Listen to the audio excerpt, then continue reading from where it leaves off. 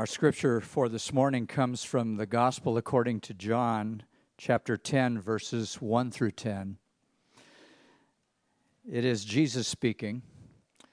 Very truly, I tell you, Pharisees, anyone who does not enter the sheep pen by the gate, but climbs in by some other way, is a thief and a robber.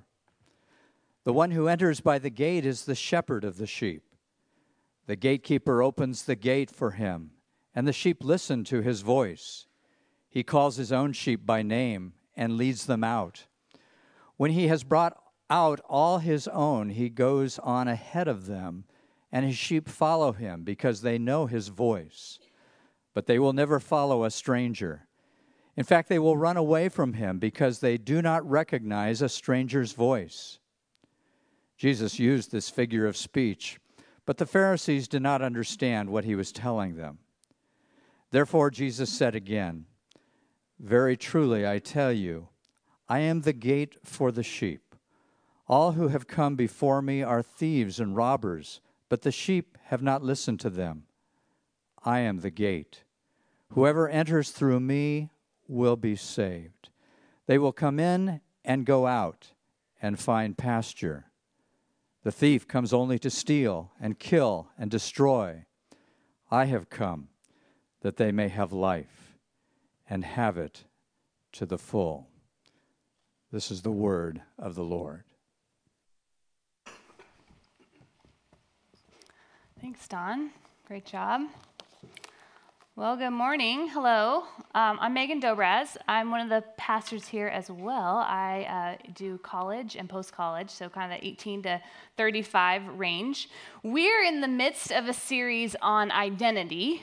Who is Christ, the identity of Christ, and then who are we in Christ?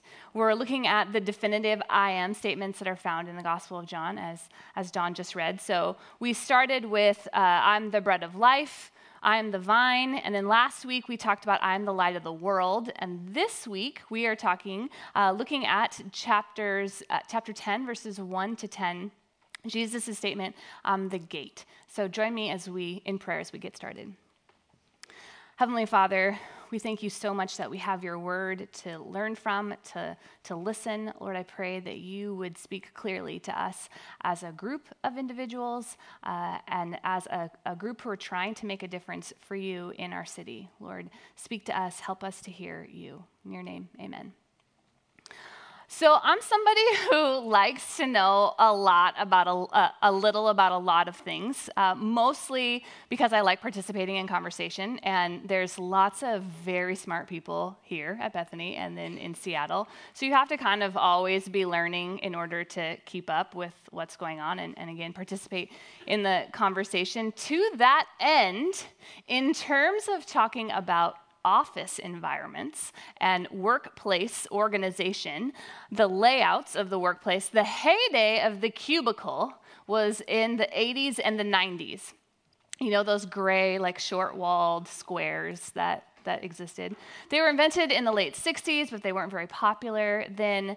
But initially, in the 80s and 90s, when mergers and buyouts and layoffs were happening, particularly in white-collar jobs, the cubicles were the solution because you could put a whole bunch of people in the same size space. So you could fit more people in the same size space.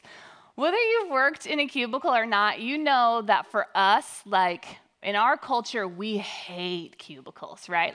They're terrible. Our hatred kind of comes and was fed by the comic strip Dilbert.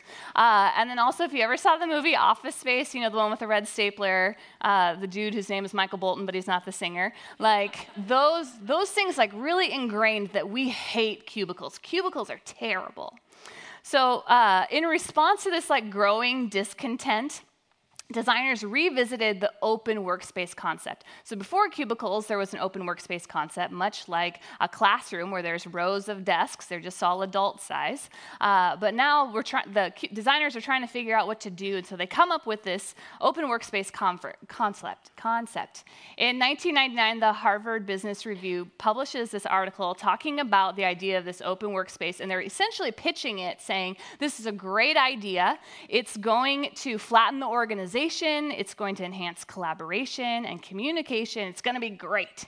Fast forward to 2016, and a bunch of research done or talked about in Forbes or the Atlantic Monthly, a bunch of other places, where they say that though individuals' production hasn't been inconsequence or hasn't gotten worse at all with this open workspace environment, the impact has been that the levels of stress hormones are higher for those who work in this open space than those who work in an enclosed office. So they also have found that people who work in this open workspace, they move a lot less. And not just like getting up and moving to go talk to somebody, but like they touch things on their desk less. Like they're still more often, which, we're already concerned that working in offices is going to kill us because we're not moving enough. And now we're really not moving enough with these open space concepts. So additionally, people who work in the office layout of an enclosed space report that those are the happiest people. They're most satisfied with their workspace environment. And those who are the least satisfied, you can probably guess, are those in the open workspace environment. Those who are in cubicles are somewhere there in the middle. But walls and doors at work make us feel more comfortable. They are found to be less exhausting because it limits the amount of interactions and interruptions. It provides privacy, and part of just self-reporting, there's no research yet that I found on it, is that people say it allows them, walls and doors allow them to have a deeper relationship with their coworkers because they can actually talk about like private stuff rather than just talking about the things that you're okay with everybody hearing because of this open workspace. So there's comfort and there's relaxation behind walls, doors, and gates that open big spaces can't provide. Today, we're looking at Jesus saying, I am the gate, or I am the door. It just depending on which translation you have, they use those two words. Door, gate, wall is imagery that are prevalent throughout Scripture to communicate this image of security or safety or identity. For example, the book of Nehemiah, which was used when we had our race and justice event not too long ago, Nehemiah is beckoned back to Jerusalem because he's heard that those who've survived the Babylonian exile are both in trouble and they're in disgrace because the wall around Jerusalem is broken and the gates have been burned.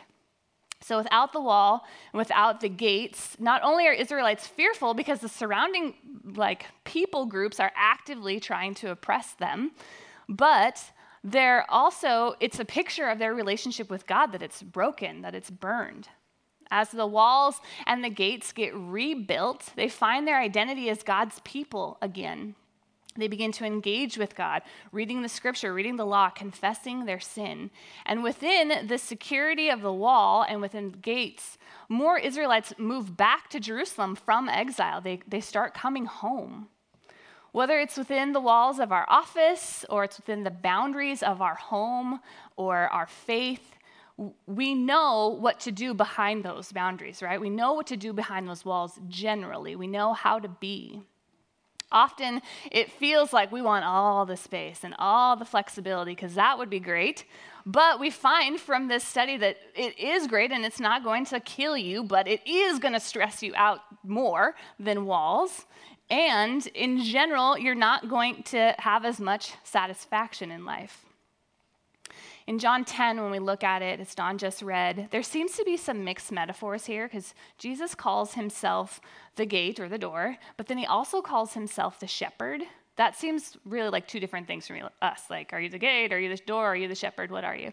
But for first century shepherds, this is actually all one thing, one metaphor. Because oftentimes a sheep pen had a wall around it and then an opening that didn't necessarily have a gate or a door. And so it just was this open space that the sheep and the shepherds came in and out of, not unlike a cubicle. But instead at night, since there was no door, while the sheep are sleeping, the shepherd would lie in front of that open space in order to keep the sheep in and keep the sheep safe, but then also to keep the predators out. Like he's both the door, the gate, and the shepherd at the same time. So hopefully that clears things up just a little bit. So as Jesus, the shepherd, describes himself as the door, we see throughout this passage that there are three important qualities of doors. Doors provide safety, a door is installed, and doors have hinges. So important qualities of doors are that they provide safety. Because at night, when you hear that sound, you're like, what was that? What's the first thing you think? Did I lock the door, right? Doors provide safety. The very premise of having a door or a gate is because we feel as if our houses, our yards need to be able to either keep things out, thieves, wild animals, or the weather, or we need to keep things in. Domesticated animals, heat, and sometimes people. One of my nieces just turned 11 months, and when I go visit her, their house is like this gauntlet of baby gates. Like, to get around, you really have to, and all the gates are not the same, which makes it even harder, but you have to get around because my niece doesn't know that stairs and the kitchen and the television are dangerous. She doesn't know she should stay away from those things. Sometimes doors are there to keep us safe from the outside, but sometimes doors are there to keep us safe from ourselves. Jesus describes himself as this door or gate and the shepherd, and he describes the role in this passage of 1 to 10. In verse 3, he says, the shepherd leads the sheep. In verse 9, the shepherd saves his sheep. John 10, Jesus is talking to a group of Pharisees, essentially these professors or these experts on what we now know as the Old Testament. And when they're hearing this, they would instantly think of Ezekiel 34, 1 to 8, which among other things gives the job description of shepherds. It says that the shepherds are supposed to take care of the flock, search for the lost sheep, and make sure that they're safe from wild animals. Throughout the scriptures, this word picture of sheep and shepherd is commonly used to depict God and his people in the Old Testament. In 1 Kings 22:17 says, Israel is scattered on the hills like sheep without a shepherd. And in the New Testament, it's used to describe Christ and his church. So Mark 14:27, I will strike the shepherd and the sheep will be scattered. Shepherds lead their sheep. They keep them safe because sheep on their own don't have the resources to save themselves. Isaiah 53:6 articulates this, not talking about animals, but talking about humans. We all, like sheep, have gone astray. Each of us has turned to our own way. Oh, that sounds about right. Who of us at some point hasn't known what we were supposed to do, forged ahead to find out only it was very wrong? Whoops, bad idea.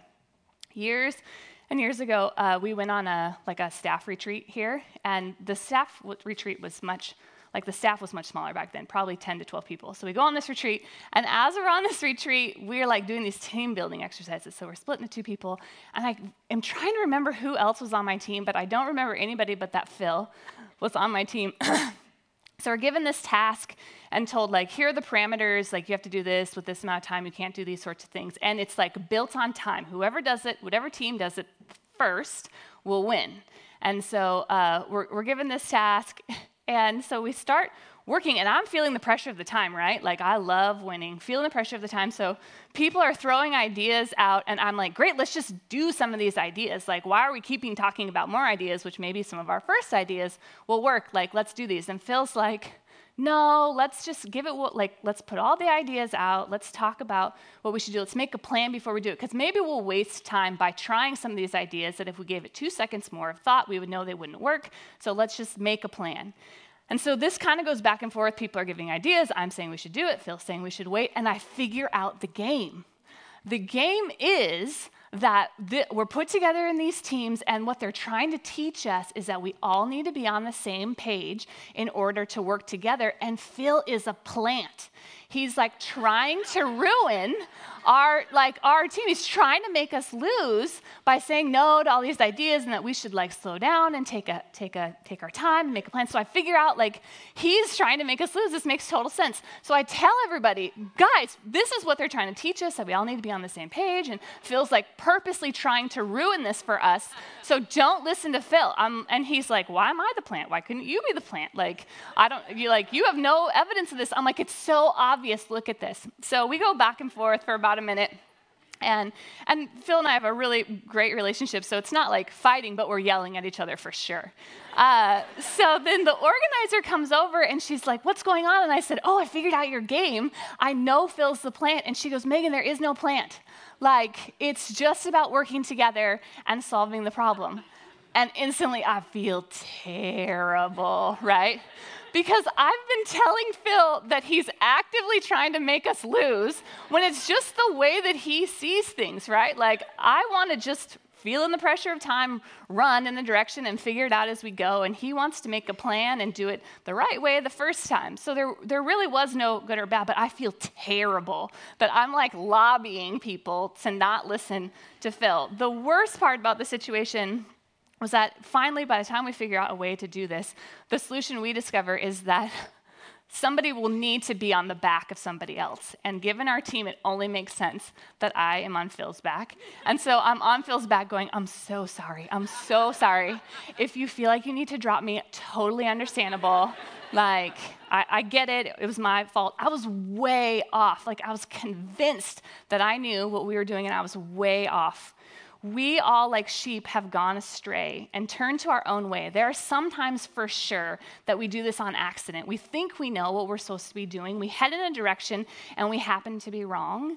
But then there's other times that we know what we're doing is not God's best, where we know we're distracting ourselves so we don't have to pay attention or interact with that situation or that conversation, or we know that we're doing things that will make us feel good instantly so we don't have to deal with the deeper hurts in our hearts. And how many times have we resolved to do something like, okay, this is the thing, I really struggle with it, this is the week. I'm going to stop doing that, or I'm going to start doing that. Like, well, this is the season of my life that I'm going to do that. And sometimes we do it for a little while. Sometimes we don't do it at all. We're just not able to, with particular things, to like do them, to stick to them. Jesus is trying to stop the Pharisees from going astray. Because in chapter 9, Jesus heals the blind man who had been blind since birth. The blind man, stoked about this, obviously, goes and tells the Pharisees, look, Jesus has healed me. And they're like, wait a second, no, he didn't. He should not have done that on the Sabbath. He's a sinner. They like really amp things up. He's a sinner. You're a sinner. Get out of here. Like, they just do not respond well to this revelation. Whether they've missed the memo of what God's doing or whether they got the memo and shredded it, I don't know. But Jesus is trying to tell them, he's trying to tell us that we need him to be our shepherd. We need him to be at our door. Until we believe or accept that we cannot have life and have it to the full without Jesus, we're left using our own tools, the only resources that we have, of trying harder, working longer, rallying folks to our cause and interests so that we can work the system, blaming someone or something for our anger, our disappointment, our bitterness, our lack of fulfilled dreams. We're left with putting all of our hope in efficiency, that things will get better, or that sense of accomplishment or value will last longer next time. The door is not only to keep the sheep safe from the outside, it's also there to keep the sheep safe from themselves. Our own ability to go astray. All the things that are constantly trying to drag us away into varying directions, vying for our attention, pulling us toward itself, away from Christ, with the promise of a shortcut that for sure will work, a fun, risky behavior to be admired by that group of people that you really want to admire you. To say yes to Jesus as the door, we first have to acknowledge that our environment is dangerous, that it's hazardous, that it's unsafe. It does not want the best for us, and that we cannot successfully navigate it on our own in a way that gives us a sense of full life. Rather, we need Jesus, the shepherd, to be the door to keep us safe from going astray. One of our old pastors, Joe Springer, used to say that choosing to follow Jesus was as easy as falling off a log, which if you think about it, like, that actually is pretty easy. I just have to lean a little bit and I'll fall off the log. But then on the other hand, you think it's actually really challenging to fall off a log because everything in me says to not fall off the log, to like stay on the log. Even if I know I should, like I think, no, I can make it across, or I got this, I don't need to. Like, it's actually pretty difficult to make yourself fall off a log. But it's a really good imagery. Once we say yes to the safety of Jesus as the door, it means that we are no longer quite as stressed in the big open spaces, in the unknown of our life. Nor are we counting on the height of our walls around us to keep us safe, that there are enough gates to keep out the danger. or even that the door is shut. But we're counting on Jesus who will decide when the doors are open and when they're shut in order to keep us safe. This safety does not guarantee no encounters with thieves or robbers, nor does it promise any sort of particular life, but it does promise life everlasting with a shepherd who loves us so deeply and is committed to the future of both the world and every individual in it. My first dog as an adult was this 80-pound golden retriever, which is a big female golden retriever. But for the most part, she was only afraid of two things: fireworks and thunder, which loud noises, understandable. But the only other thing she was afraid of was bags of dog food. So I took this picture because I knew no one would ever believe me. This is our house. There's a bag of dog food. There's a dog. And I had to coax her to get to this bag of dog food. And you can still kind of see her keeping an eye on that tricky bag. When I would bring home these bags of dog food, she would run like I was chasing her with lit firecrackers. She would run away and hide. And I don't know whatever happened, what the bag of dog food ever did to her. But it's kind of silly to go, oh, first of all, you weigh more than this. Second of all, it feeds you. Why are you so afraid of it? It's silly about that. But I do wonder, how many things do we perceive as danger and want to shut the door or run away? But God knows it's not danger. That He's calling us to things that maybe look a little bit different than what we're used to, or a new opportunity that we can't see what the end will be, or change, or not enough change. I could never convince that dog in all the years that I had her that she did not have to be afraid of dog food. And in fact, I did a lot of other things to keep her safe from the things that actually she should be afraid of in order for her not to interact with that. I took great measures to make sure she was safe, and God does the same thing for us. But unlike my care of an animal, Jesus the shepherd knows each of our names and is perfect at caring for us, promising in Isaiah 41:10, "Do not fear, for I am with you.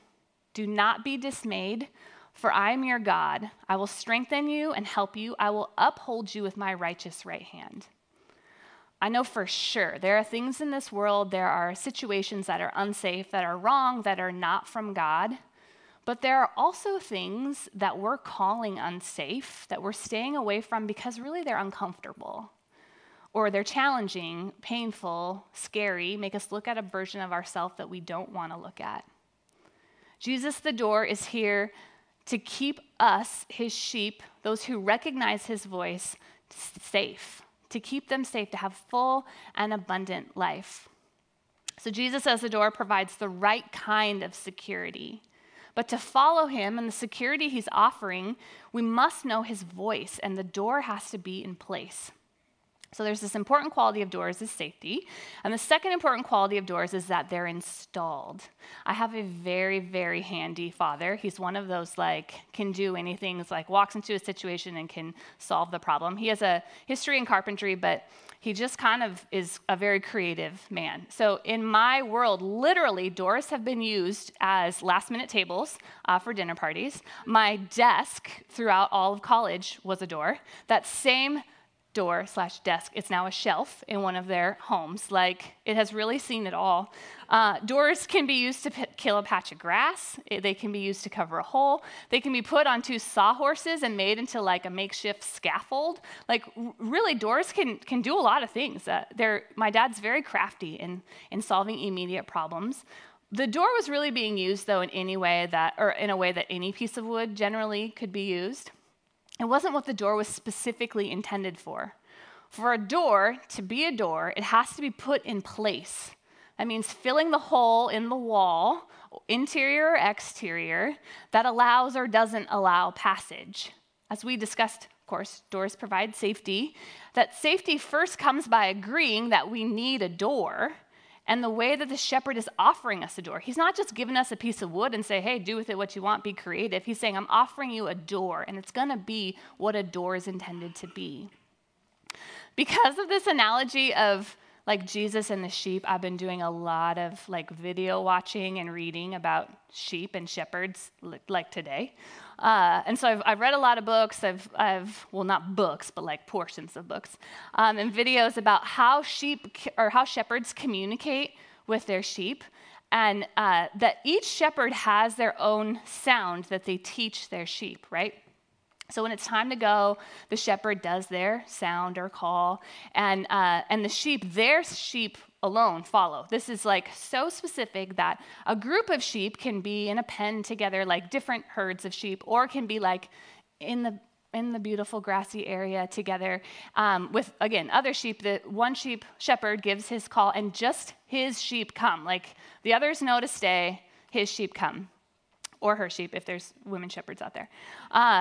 This is like such a big deal that if a new sheep, adult sheep, joins the flock for whatever reason, they're bartered, they're sold, whatever, until they learn the new sound, as all the other sheep are leaving, they'll begin to get really anxious and agitated, waiting for their sound, because everyone else is left, but they haven't heard their sound yet. So they won't leave. They'll just stay there waiting for their sound.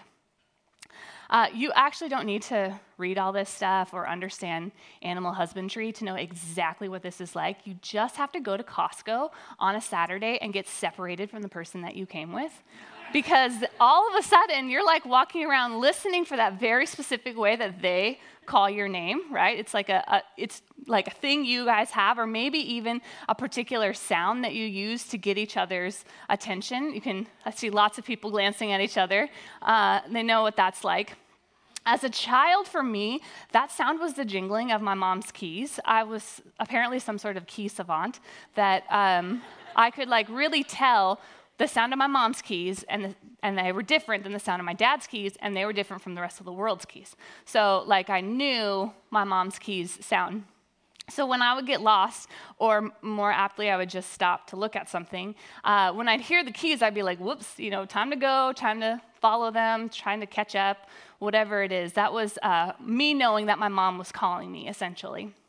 It's funny because many times since then, she's like, man, I wish there would have been something else. I felt pretty silly shaking my keys in the middle of Costco, and I'm like, oh, sorry, lady, you made me. But that sound, that word, that voice is needed for us to be able to follow our shepherd Jesus. We can only follow him, go the right way when we know the sound of his voice, when we know what he's calling us to go a certain way, to hold up, to catch up, to say, hey, it's free time, do whatever you want to do. Sheep know their shepherd's voice because they spend a ton of time with him. They're in relationship. We're in relationship with God. There are some things that the Bible mentions that will help us hear our shepherd a little bit better. The first is being open to all God has to say. In John 10 here, the Pharisees are getting a chance to hear from God, and they do not want to hear it. They know what they want. They know what God, the Messiah, should look like, and that's not like that, so they don't want anything out of it. They tell the blind man, get out of here. So Jesus is, in many ways, is saying, listen to the whole story. Get all of the information. We hear more of the shepherd's voice, honestly, when we read our Bibles. And you're like, oh, great, a pastor's telling me to read my Bible. But really, for sure, in 2 Timothy 3:16, it says all Scripture is God-breathed. When we know what the Scripture says, we know God better. We know his character better. In the same way, we're listening for the truth through a variety of resources.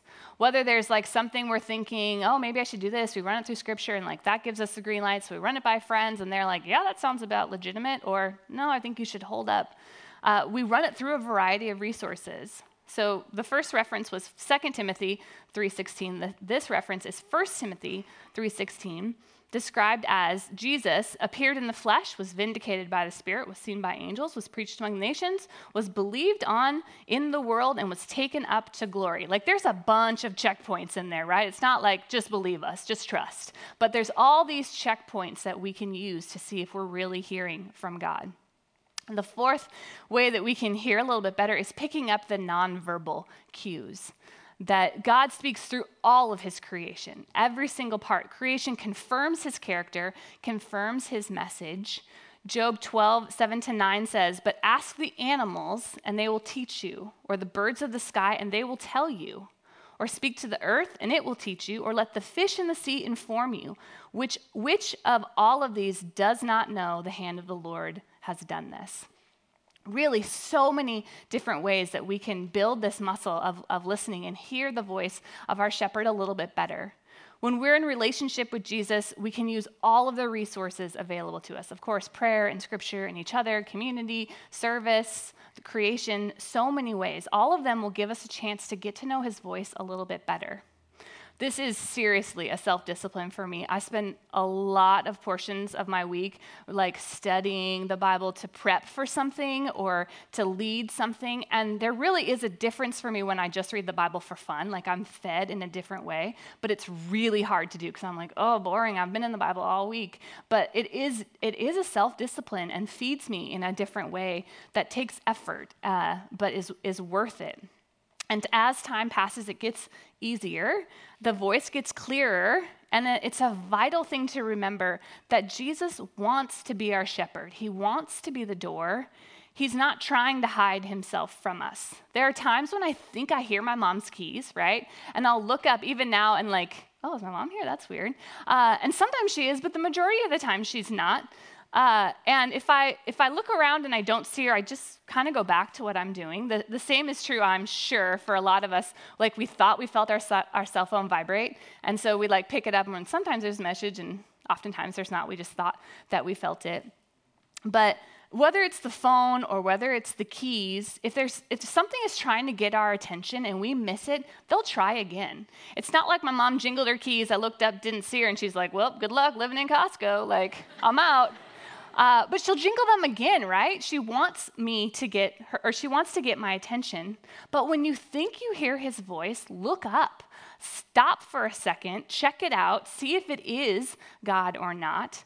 Jesus wants us to know him. He wants us to hear him. He wants us to be in relationship with him. Just take some effort and some time to figure out what his voice sounds like. So far from this passage, we know in verse 9 that whomever enters through Jesus the door will be saved. A relationship with Jesus offers us safety, and then the rest of that verse says he, referring to the sheep, will come in and go out and find pasture. So the last quality of a door is that a door has hinges. Though we are saved through Jesus, we're not saved only to stay safe or to stay in whether it's only the pen or only the pasture. It's this process of following and moving that continues to expose us to the experiences that will give us the full life that God promises us, that Jesus is offering. The full life is often very similar to who we are now and what we're experiencing now, but with less sharp corners and overall a more kind, loving, generous version of ourselves. Hopefully, you've been around here enough to know that we in no way think that a relationship with Jesus is just a coupon, like out of hell into heaven.